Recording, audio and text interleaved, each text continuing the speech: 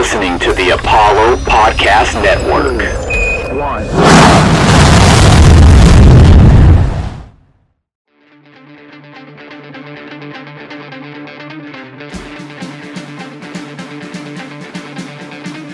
This kid's got ridiculous power.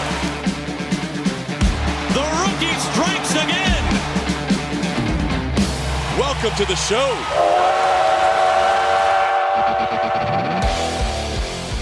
And welcome back to another episode of the Astros Future Podcast, presented by Apollo Media, all Houston, all original.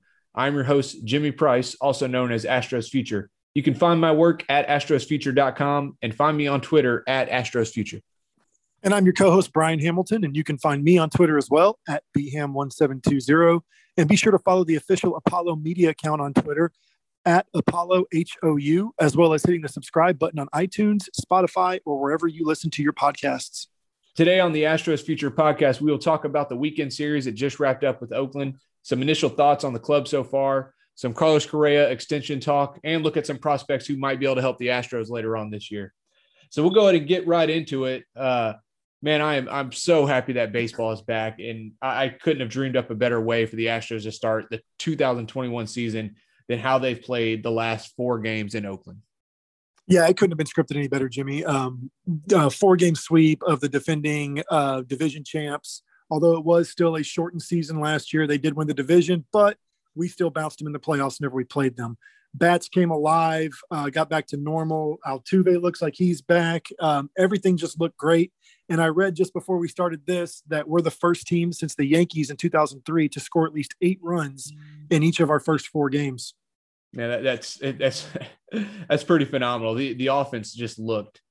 I mean, I really can't sit here and pick out even someone to really pick on. I mean, we'll get to Correa a little bit later, but pretty much everyone had some kind of contribution over the last 4 games, 1 through 9, even with, Jason Castro with the homer today. But yeah, just a really good way to start the season. And I think it feels better too, because, you look at Matt Chapman, he said something about, about the Astros kind of being a rival and that, they won the division last year. So it's kind of their crown, not ours.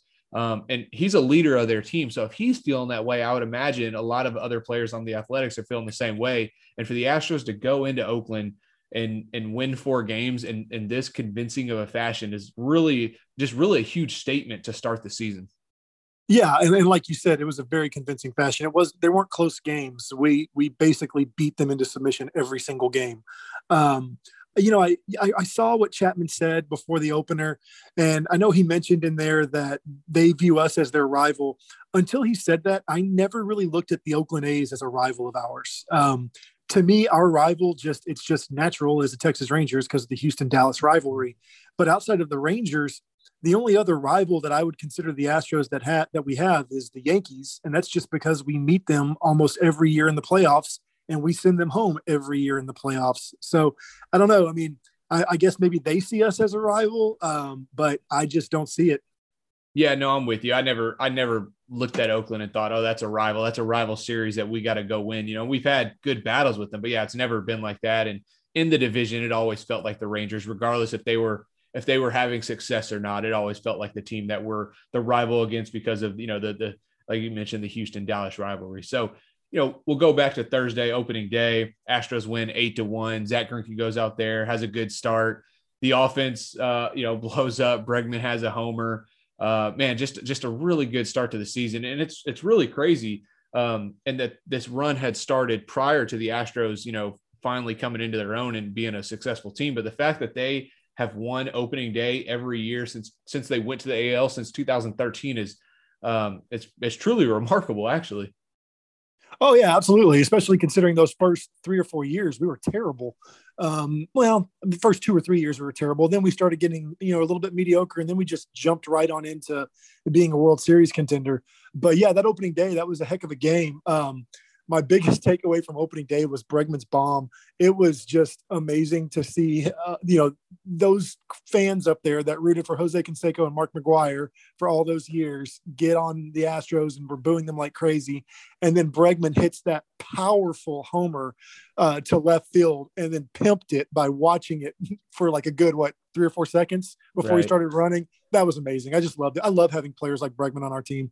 Oh, for sure. He's a blast to watch. A guy that, definitely plays with emotion in a good way, and but man, it's funny because after the game, there's articles that we're talking about the athletics crowd and how they were so loud with the booing and stuff. And I'm sitting here like, you're saying, hey, good job to the crowd for booing, and they lost 8-1, like, I mean, at what point do you sit there and start booing your own club because you just got swept in a 4-game series, versus booing something that happened, years ago, especially for a lot of these guys that weren't even on the team then, it's just maybe eventually the booing will probably stop. I mean, it's going to be hard to continue to boo, I guess, when your team sucks or they have nothing else to root for. So they say, screw it. We'll just continue to boo the Astros. Yeah, it's interesting that that the A's fans are taking this so personally when that year they were below 500 back in 2017. They weren't even in the mix for a playoff spot at all. It's not like the Astros edged them out of the division or a wild card or even beat them in the playoffs. It's so odd just to see how angry they are. And I know we have the Angels coming up. And if you remember last offseason before COVID hit, there was a group of fans out there on the West Coast that were planning to go to Anaheim to like get together, like groups of fans from like the Dodgers, the A's, the Angels, but they were planning to go to Anaheim to just boo the Astros relentlessly. Mm-hmm. So I don't know if they're still planning on that or what, but just really interesting that they take it so personally when they weren't any good. They've got 2 or 3 guys on their squad this year that were on the 2017 Astros, including the Rat. So not quite sure why they're so upset. Yeah, no, I'm with you, man. But either way, it was nice to see the Astros really put it to the A's. Like you mentioned a little bit earlier, they were all convincing. It wasn't any close games, and you go from opening night to boom the next night. They put up 9 runs. Christian Javier struggles a little bit. Came out of the game a little early. Bullpen gave up some runs, but even then, the team found a way to put up another 9 runs. Jordan had the big bomb and. Man, it's just this team, the offense is, we talked about it last week about how the strong point of this team is going to be the offense. And so far, man, they have done exactly what we expected.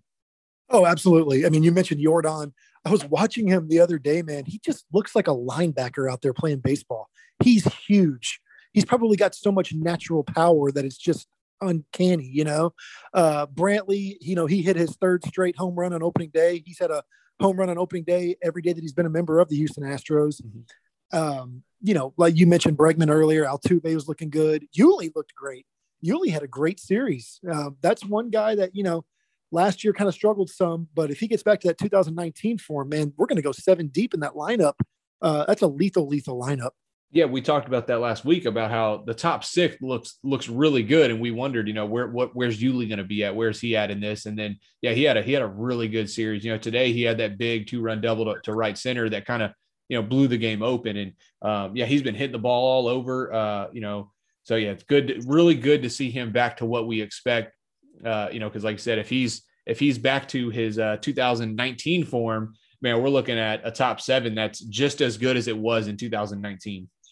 Oh, absolutely. And one other thing about Jordan, with him coming off those knee injuries, he's out there running, hustling around. He went first. He was on first, scored, slid into home. He was running hard. Didn't look to be any issues at all. So, it looks like he's 100% healthy. Yeah, I saw that today. It's always like a little worrisome, when you see a guy coming off the knee injuries that, he doesn't need to run to be successful. And you see him sprinting from 3rd to home and then sliding in, but he did his nice little slide into home, was safe on the Yuli, RBI double, continue to play, no issues. So that's definitely good moving forward. But you mentioned Michael Brantley and, the 3rd straight opening day with the home run, and just watching that guy hit is truly amazing, man. The guy he just puts the ball wherever he wants. I mean, everything he was hitting, the first 2 games, prior to him getting hit in the wrist, everything he was hitting was just line drives, homers, doubles, and just the perfect guy to have at the number 2, number 3 hole in your lineup. And, I know it was unfortunate to lose Springer to Toronto, but bringing back Michael Brantley was a really big deal. And, it would have been hard to overcome the loss of both of them. So getting him back was huge. Oh, absolutely. Brantley is he's just a hitting machine. And I really don't even know how else to describe him other than that. He can put the ball wherever he wants, just like you said. Perfect 2-hole hitter. I love how, his presence at the top of the lineup, we're able to go righty, lefty, basically all the way down to the 6 or 7 hole if we want.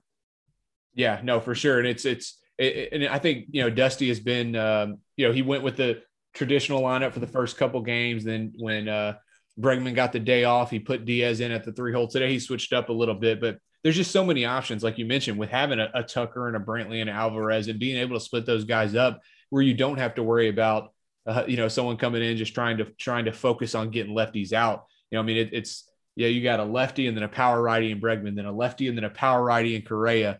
Man, this lineup is it's just so much fun to watch. Yeah, it's insanely loaded. And like you were just saying, if everything clicks and continues to click, we're going to rival our squad from just 2 years ago when we went to the World Series. And then, yeah, exactly. And watching Altuve and seeing what he's been, doing these first few games it's been really fun to see him kind of back to his usual self, slapping hits all over, using his speed. He beat out a couple, at least one infield hit. The tag he had from third base on the pop-up that was, maybe 6 feet out of the infield. And he was able to, I think he was like going like 30.4 feet per second on the way home or something like that. I forgot exactly what it was. It was crazy how fast he was going. He hasn't lost any speed since he was that, elite on-base speed guy that he was, a few years ago. So getting him back to what we expected him at the top of lineup is going to be really huge this year. Absolutely. Getting Prime Altuve back is absolutely key, and it's huge for us. But not only that, just having him slide into that leadoff spot in place of Springer. Not taking anything away from George, but it's not like we're going to lose too much right there because Altuve's on base like all the time. We're going to lose a little bit of pop because obviously Springer has much more pop, but it's still great that we had someone right there in-house that's proven who can be that table setter for us, that leadoff hitter. Right. And, you think about it too, is this offense, the reason it's still looking good is, because, you really point to Kyle Tucker. In 2019, you had Alvarez and Springer, that were killing it. Then last year you have Springer, and then Tucker comes up, has a phenomenal season, but Alvarez is hurt. Well, now Springer's gone. You got Jordan and Tucker in there. So like we mentioned last week, it's unfortunate to lose a guy like Springer, but I think the additions of Jordan back, having Tucker into a second full season like this is really going to make the offense still be elite. And we saw that so far this weekend. Well, yeah. And plus look at the confidence Dusty has in Tucker. He was hitting him cleanup for the first, 2-3 games of the series. That's huge. And it's not like he didn't earn it. That's great. He ended up swapping him out with Jordan today because Jordan was just a complete monster those first 3 games of the series. But Tucker was no slouch. I think he came into today or started the day leading the league in RBIs. He's been great as well. And just the fact that we have that guy right there ready to just be plugged into the top of the lineup in a run producing capacity is just amazing. Yeah, definitely. And we've been spending so much time talking about the offense. I don't want to forget to talk about some of the pitching that we saw this weekend too. And, Lance McCullers coming off the contract he signed, had a rough first inning, really rough first inning, got out of there with just the 1 run. And the next thing you know, he goes 5 innings, gives up just the 1 run. I think finished with 7 strikeouts and really got back to the Lance that we saw. And I listened to a little clip that he had said afterwards, and he was talking about, that he was out there, was, excited to kind of be back on the mound and thinks he might've had some issues with mechanics and was trying to temper himself a little bit. And that might've messed him a little in the first inning, but after that first inning, he got cruising. And man, if that guy stays healthy and pitches, like we expect him to, the rotation still has a chance to be so freaking good on top of already having a really, really good lineup. Right. Absolutely. Like we do have a really good rotation. Once Framber comes back, we'll be able to plug him right in. And we've got some guys at the upper levels of the minors that can be plugged in as well for spot starts here and there, or in case somebody, has to miss some time and go on the disabled list for any reason. But, Lance, yeah, I kind of chalked it up yesterday. I didn't hear his soundbite that you just mentioned, so that's good to hear. But I kind of chalked it up to just him. You know how Lance is.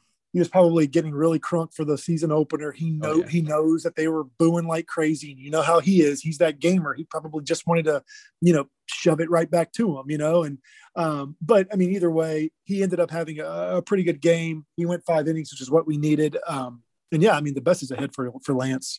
For sure. And then you look at today, Jose Urquidy, he only went 4 1/3 and he allowed the 2 runs, but man, he gets relieved by Brandon Bielak.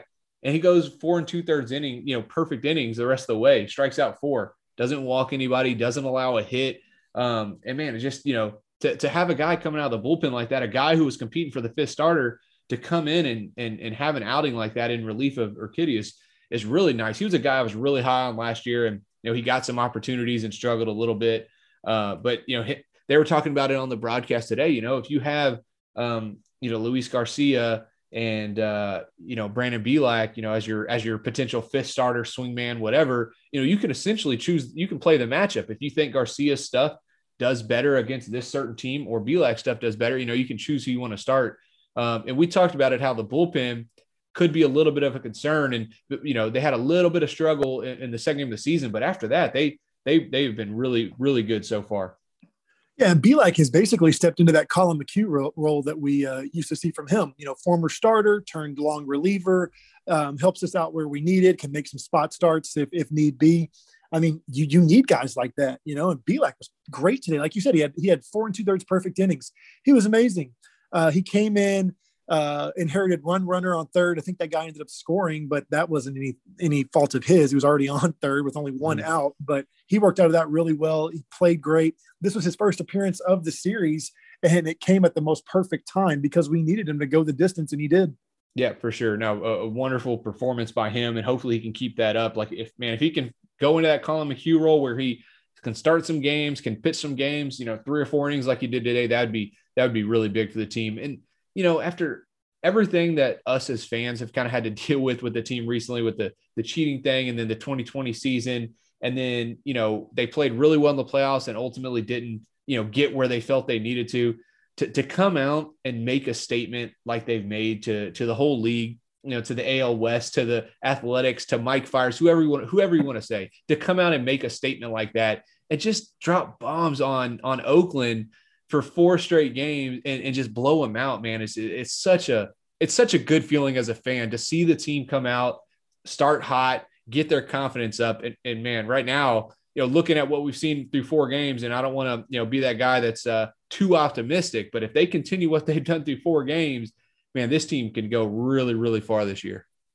Well, a couple of things on that. Last year, obviously COVID, but not just with COVID, it was such a crazy season for the Astros, given the cheating scandal and all of that. Verlander went down with Tommy John. We had injuries all over the place. We limped into the playoffs at I think we had a 29-31 record, so a losing record. And the only reason we got in was because of the extra team being let in. We still made noise and we're 1 game away from the World Series, but it almost felt like today, or I'm sorry, this weekend, this series was the Astros basically telling all of baseball that, we're still here. We're still legit. Last season was not something that is going to be the norm, even though we went to within 1 game of the World Series. But obviously, the bats are back. It was just amazing to see. Yep, definitely. And getting a guy like Yordan Alvarez back, man. I think we talked about it last week too. You kind of forget just how freaking good this guy is, and but like you said, yeah, giving that statement to the MLB that, hey, we are still here. We are still a World Series contender, and if you don't know the facts, I'll let Carlos Correa finish that one. We all know what he said. So, right. All right, coming right up, we'll take a look at the Carlos Correa contract talks and how that affects the club in the future. And we'll get to that in just a moment. And continuing on here at the Astros Future Podcast presented by Apollo Media. If you enjoy the show, do us a favor and drop a review or leave us some stars. So last week we had opening day on Thursday, which we were all extremely excited to get to, but also that day brought us a deadline, and that deadline was the Carlos Correa contract extension talks. Thursday came and went. Unfortunately, they were unable to reach an extension with him. We're going to get into it a little bit, but Brian, just kind of give me your initial thoughts on that. Well, so I was hoping that we would re-sign Carlos Correa. I still have hope that we do, come to an agreement with him. I know he said he's not going to negotiate during the season. I tend to believe him, but, you never know. Stranger things have happened. Maybe even after the season, maybe we can still re-sign him. So here's my overall thoughts, and I may be all over the place on this. I would get on Twitter, and, you see this too, Jimmy, where the two sides, so you have the side who, yeah, we need to re-sign Carlos Correa. And then you have the other side who's like, no, he's not worth it. He can go. And naturally, those two sides start bickering and fighting.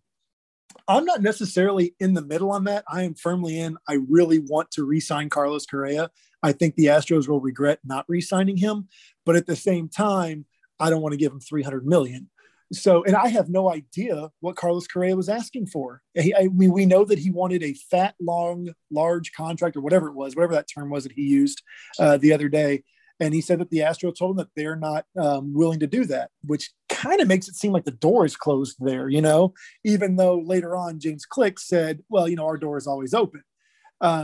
So, on Twitter, getting back to the Twitter comments and stuff like that, you'll see the people that are saying that we don't need Carlos Correa. They're automatically assuming that anyone who wants to re-sign Carlos Correa is okay with giving him 10 to 12 years at $300 million plus. That's not the case. And I didn't really get too much into this on Twitter because I'm not going to get into a Twitter fight with anybody, but I do want to re-sign Carlos Correa. I told you and I told a couple other friends this. I have no idea what he's going to get, but I just have this feeling that once he signs, if he ends up signing somewhere else, whatever that deal is, I have this feeling that a lot of us are going to be like, man, why didn't the Astros just give him that deal? You know what I mean? For sure. And, I think, like you said, we don't know what he's asking. We can just assume that he wants, money similar to kind of what Lindor got or, Tatis and the one of those 10, 12 years, 300 million, but we don't know, and I think it looks like the issue now. And I was talking about this with my brother earlier, but is it an annual money issue or is it a contract length issue? Because the initial offer was 6 years, 120 million, 20 million a year. Decline. They went back and they offered a 5-year, $125 million contract. So bumped it up to 25 a year, but only for 5 years. So if you did that for 8 years, right? If you were at 8 years, 200, is that something Carlos would potentially sign? If you do a 10-year, 250. So I kind of feel like maybe it wasn't what they were giving him per year, but maybe the length. And it's understandable, with him, he's 26 years old, I think, this year. If he signs a 5-year extension, he would be hitting free agency at like 32 or something, right? Not to say that that's a bad thing, but I can understand why he would want to get into a nice 10-year deal right now. So he is locked up long-term and he doesn't have to hit free agency in the low 30s, which is, you could still get big deals. Obviously you see George Springer, but it makes it a little bit harder. But so you talked about kind of where you were at on it.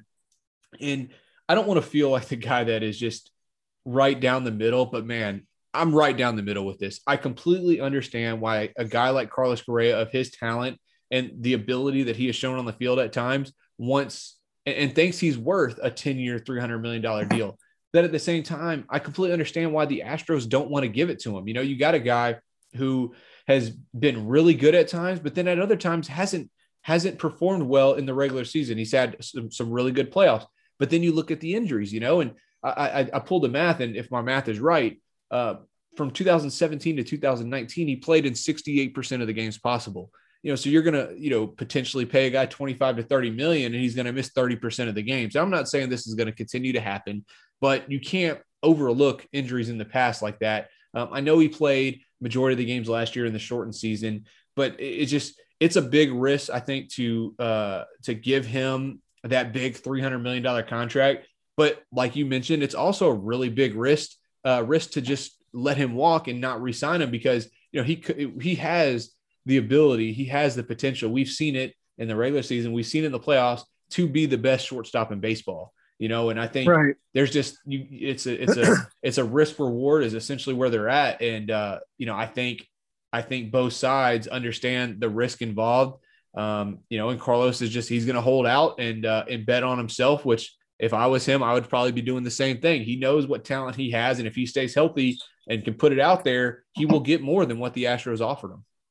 Yeah. And I mean, you mentioned George Springer, and I'm sure even though George plays a different position than Carlos, I mean, he just saw a 32-year-old George Springer get 6 years, $150 million. Mm-hmm. We didn't even offer him that. Like you said, we offered him 6, 120 or 5, 125. We didn't give him at least 6, 150, which kind of surprised me. I figured that they would at least go in that range, not saying it's right or wrong, but he saw his teammate or his former teammate at this point get that. So I'm sure he wants that as well. But also, you mentioned the Francisco Lindor contract that he just signed, which was 10 years and over 300 million, same position as Carlos, although Lindor has been very healthy He's made more all-star games, all that good stuff. But so, I mean, he's going to get that from somebody, no question about it. It was just depending on who was going to give it to him, Mm-hmm. Well, Carlos, ego is going to play a big part in this as well for anybody. He's not going to see that deal and then turn around and sign for one that's $100 million less before the season starts. You know what I mean? So even though Lindor is a little bit better than Carlos up to this point, meaning that he's been healthier, he's played more consistently. I just can't see Carlos or anybody for that matter who values himself in that same tier as him, signing for a lot less than that with, 6 years, 120 or 5, 125. Those two deals almost felt like I used to refer to this, and I'll have to explain this one day because it would take up too much time right now. But those to me are like a Drayton McClain deal. That's whenever you have absolutely no intention of actually re-signing a player and you just throw them an offer to say, well, we tried. Right. That's what Drayton did with Carlos Beltran, and I'm not saying that that's what Click did with Correa, but it almost seemed that way whenever you see what the going rate is, and the last thing I was going to say about this was, or at least the last thing on my mind right now is that, remember a few years back, whenever Carlos's camp was telling then GM Jeff Luhnow, we're not going to re-sign until we get to free agency. We're not going to sign a deal now. That you mentioned Fernando Tatis in San Diego. He did. He re-signed almost immediately with them, gave him and he got a huge deal, but he signed really early. From all reports back then, a few years back, Carlos was not willing to do that. So could he have gotten more money if he had signed back then? Maybe, but I guess we'll never know. Yeah, and you mentioned Lindor and the contract that he got, and it's a ridiculous contract, really. And he's been more consistent. Like you said, he's been healthy. I think Carlos Correa's peak has already been better than what Lindor has been. I think Carlos Correa in 2017 had a better season than Lindor. But since that 17 season, when he was an all-star, in 2018, he had a 99 OPS plus, so just slightly below league average. 2019, he had a 138, so a really good season. And then 2020, he had a 92. And I know that was in the shortened season, and it was really hard to take away numbers from that. But over the last 3 years in the regular season, he just, he had one good and two not so good seasons. He was really good in the playoffs. But like you said, if he would have potentially looked to sign after the 2017 season, maybe he gets more, maybe not, inflation and everything. But that was also when the Astros signed Jose Altuve to his big deal. So my hope at this point is that Correa has a good season. The Astros go on, win a World Series, and then look at him and say, okay, this guy is worth what he's asking. And maybe Correa takes some kind of little hometown discount to play with Altuve and stay here with McCullers, who he's, really, really good friends with, just to stick around and kind of keep this, the franchise, to keep it moving forward.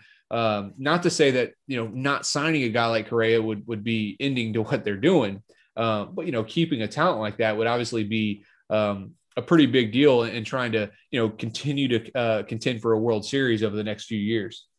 Oh, yeah, absolutely. And, don't get me wrong, like when healthy, I'd take Carlos over Lindor. Absolutely. The problem is that when healthy and, Carlos hasn't been a model of consistency when it comes to health.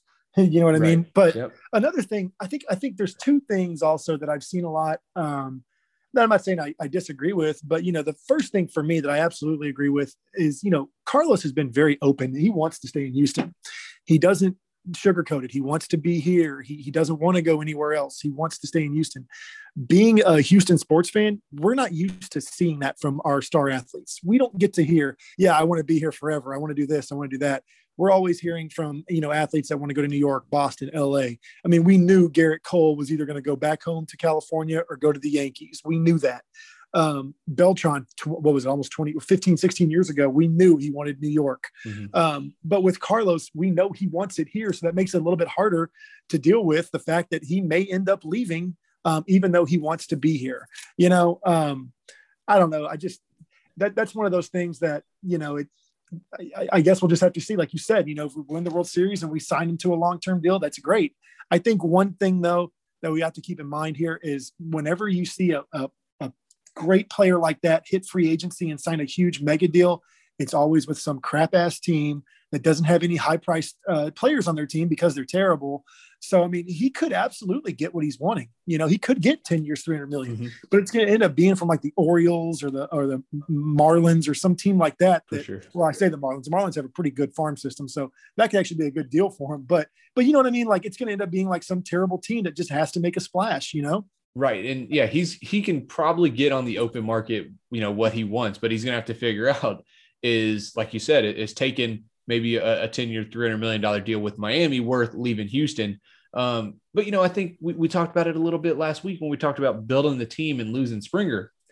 You know, unless you're the Yankees or maybe the Dodgers, you're going to have a really hard time re-signing all your free agents and paying them top dollar every single year, you know, and that's where the Astros are. They've made the decision to sign Bregman long-term, Altuve long-term.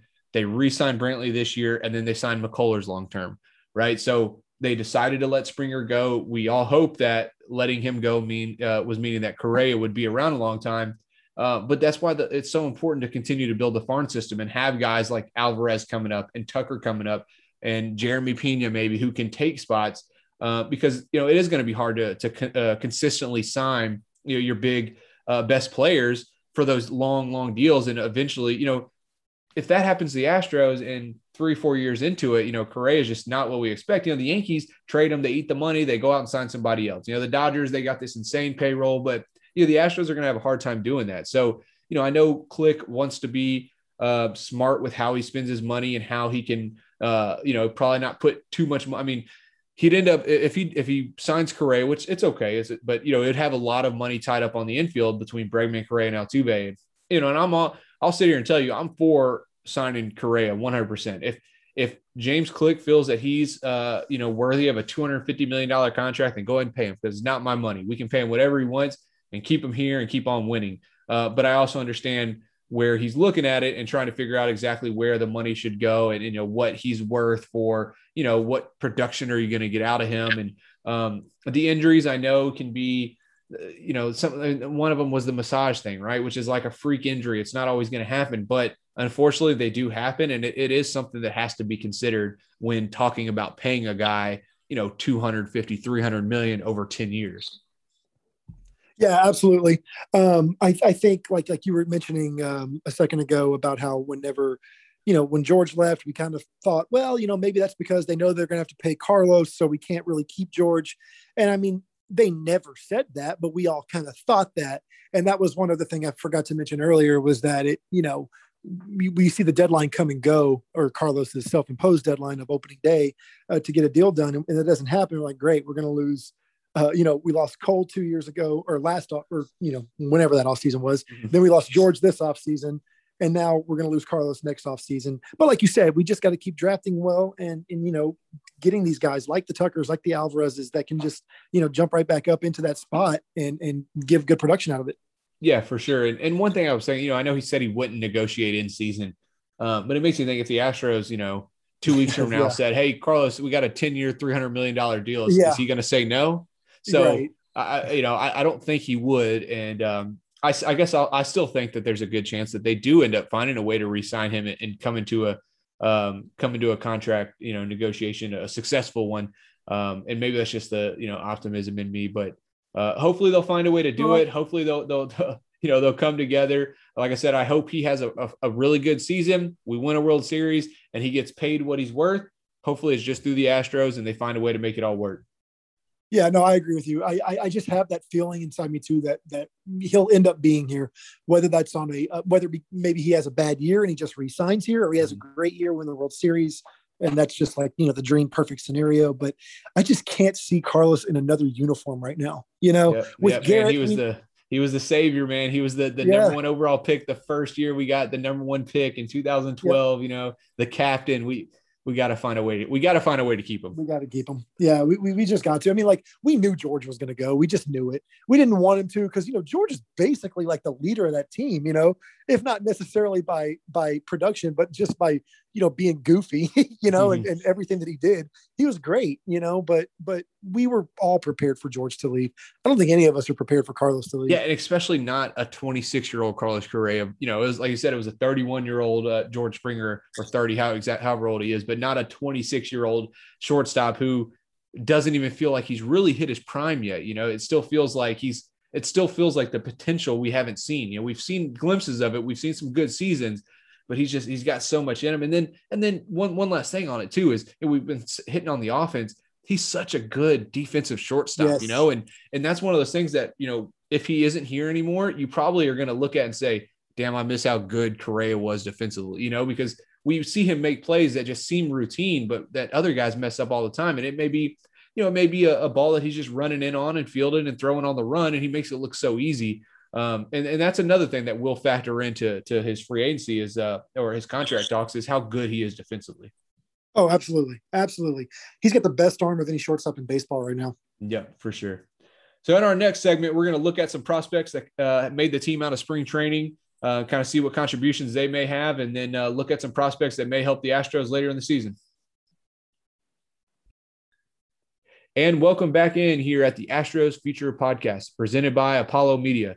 This segment, we're going to look at a couple prospects that might be able to help the team later this season, but also talk about a few guys that made the team out of spring training and what their contributions are going to be for the Astros this year. And we've already seen it so far. Really, we saw it today. We saw Chas McCormick with the big home run, his first home run of his career. And then we saw Brandon Bielak go out and toss 4.2 innings to close out the game and looked really, really good doing it. So, Chas McCormick, a guy who is 26 years old, so he's a little older for, your typical rookie prospect. But I think the Astros fans are really going to enjoy watching him play. He's got a very good understanding of the strike zone. He draws some walks. He doesn't strike out a ton, has a little bit of power, very good defensively in the outfield. And not to overreact to his hot start so far, but I think he's a guy that is going to get a lot of time this year in the outfield, and Astros fans are going to be, very pleasantly surprised with the production that they get from him. Oh, absolutely. I mean, he's a guy that you turned me on to a few months back, just letting me know about him, and that he could end up, making the team out of spring training, helping us out and everything. But like you said, he's a good versatile player to have as well, especially right now. Since I know Miles Straw is playing center field, but he's not the answer in center field long term. We don't think, unless he just goes out and has an amazing season. But, McCormick could slide into there eventually at some point. I know he's more of a corner outfielder, but he can play center field. And like you said, he has great strike zone discipline, doesn't K a lot. He's got some power like we saw today. I mean, we were just destroying the ball in Oakland this weekend, and his home run today was amazing to see. I was super happy for him. His first big league home run, you saw that little smile of his once he knew it was going out right before he got to second base. You saw that smile, so you knew he was pretty happy about that. So I'm pretty excited for him. Yeah, and to be able to get that kind of contributions from the young guys already, and get really get the monkey off of his back when it comes to getting that home run out of the way, getting those hits out of the way. And now he can just go up to the plate and be comfortable and go out there and play baseball, But to have the contributions from him in the outfield and in place of Michael Brantley, and then boom, you throw Brandon Bielak at the end of the game, who closes it out with 4.2 scoreless innings, like we talked about earlier. And if you watch the game, his stuff looked really good today. His fastball was up to 95, and if he can continue pitching like that, man, the Astros are going to get some pretty big contributions from some of these young guys. And that's without, we haven't even mentioned Luis Garcia yet, who's going to be starting. And, and he pitched well at times last year. And, if they continue to get the contributions from these young guys and, on top of the top 7 of the lineup that we've discussed, we've talked about it before, but that's how you build a consistent contender, is you have your stars, and then you have guys coming up from the minors that contribute, fill in and fill those holes and continue to, just make the club successful. Yeah. You supplement your stars and your all-stars with these guys that are coming up and just your solid everyday players. But yeah, like we mentioned earlier in this segment in this episode about Brandon Bielak's, just his season debut today and just how amazing it was. I mean, 4 2/3, just didn't give up anything. Just amazing, especially the fact that we really needed that after Christian Javier. He didn't last very long the other day. McCullers ended up going 5 innings, but there was that worry at that point as well. And then today with our kitty, he wasn't able to get completely through 5 innings. So just being able to have someone like that you can count on. And, like you said earlier, we don't want to get ahead of ourselves here, but it is only the first series of the season, and everyone's going to have their ups and downs at some point this year. But man, if we can count on him for spot starts like that, or I'm sorry, not necessarily spot starts, but just coming in whenever we really need to save those bullpen arms, that was just amazing. I mean, Chaz and Belak just had a great day today. Yep. And if we can, like I said, we continue to get contributions from them like that, but also from other guys. It's early in the season. There's going to be injuries. Guys are going to go down on the injured list. We're going to have to see other prospects coming up, which kind of brings me to our next point is the Astros have some guys who are going to be ready to contribute. And I'm not talking, a 28-year-old who's coming in, who's been a relief pitcher in AAA for 4 years. I mean, we got, top pitching prospects that are going to be pitching in AAA this year. And a guy that I know we're both big fans of is Tyler Ivey. We talked about him last week about how excited we are to see him pitch this year after not being able to, pitch in the minors last year. And he's a guy that I think is going to be able to come up and help if the Astros end up suffering some kind of injury in the rotation. Oh, I agree. I mean, we talked about Tyler Ivey last week. I'm super high on him. One thing about Ivey that even if he doesn't make it at some point during the season, which I absolutely think he will, we can add him to the playoff roster at the end of the year. And his stuff has that, he has the ability to, basically become like a high leverage reliever if we really need him to. He can play, man. And I know he's going to be starting off in the minors this year. He'll be down there for a little bit, and he may not even be the first guy that we get called up. But man, he is going to be someone that the Astros fans are really going to love. He's a local guy. He's a Texas guy. He went to A&M. So it's all right there for him, but his stuff is really good. He can be a starter. He can be a high leverage reliever. He's just a guy that I really think we're going to see at some point this year, and the fans are just going to love him. Yeah. And just a quick teaser, if everything goes according to plan, we should have Tyler Ivey on next week. So, that'll be good. We'll get some questions, and we'll make sure we have a good talk with him.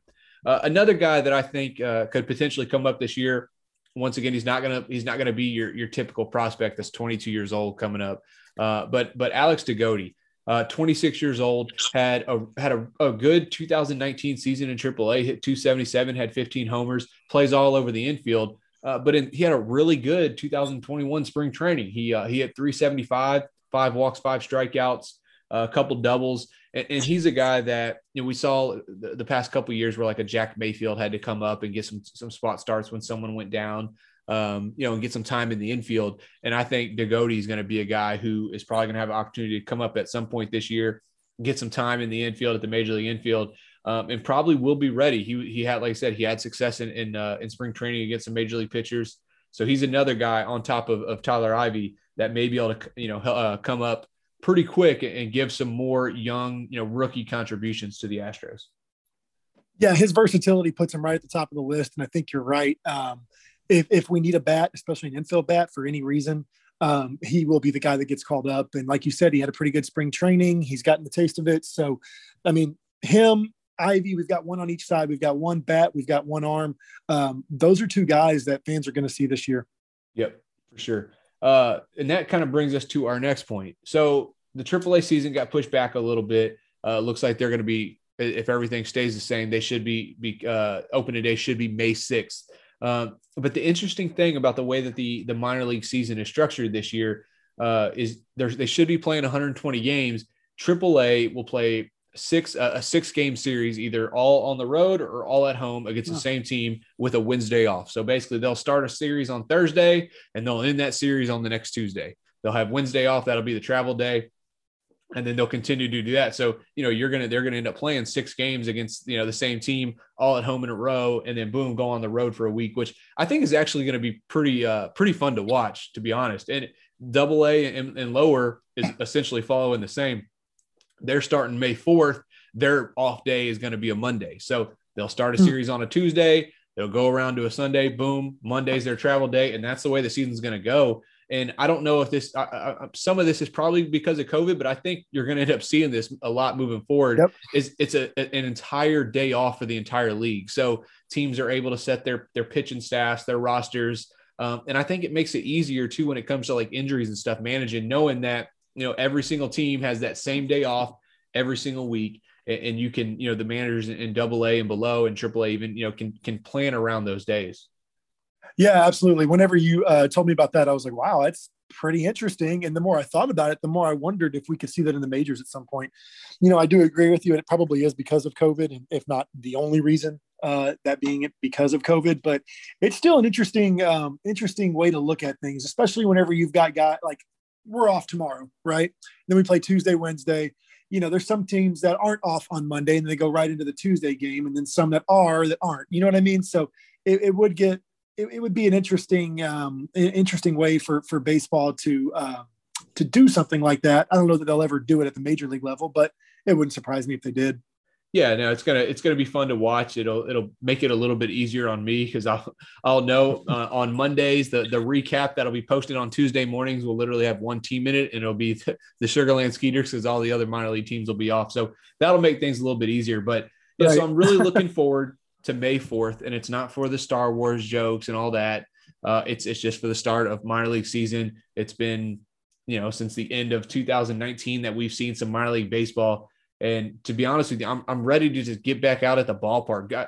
I love the atmosphere of minor league games. I love going down to Corpus Christi. I'm really excited to go try out the Sugar Land and see how that is. But just the vibe you get at minor league games, I really enjoy, man. And I can't wait to get back down to Corpus this year. I got a lot of good friends down there, a lot of people that I've met through all this stuff that I've done. And man, I can't wait for May to get here.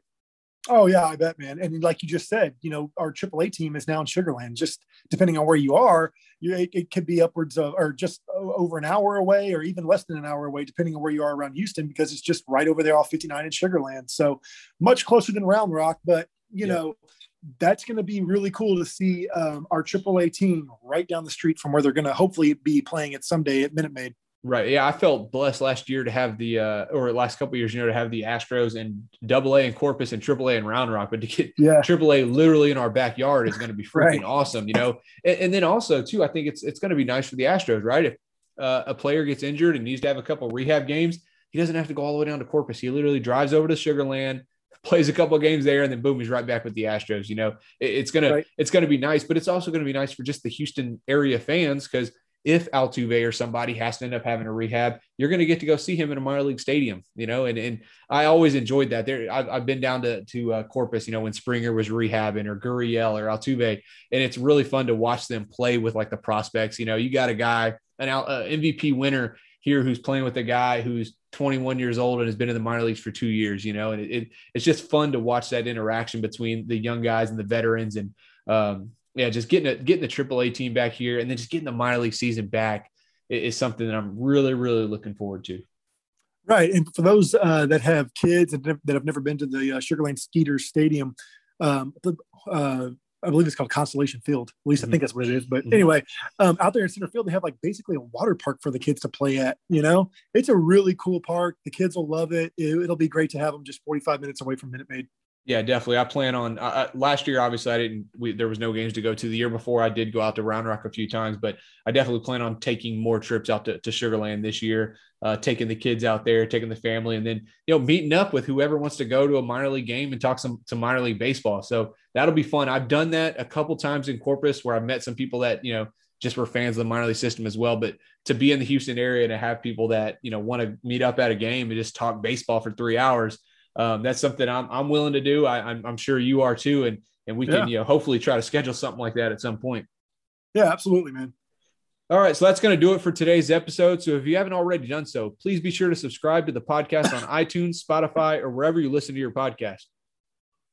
And be sure to follow at Apollo HOU on Twitter for blogs, merch, video, podcasts, and more original Houston sports content not found anywhere else. As always, thank you so much for listening, and we look forward to having you back for our next episode of the Astros Future Podcast, covering your Astros in the minor league system.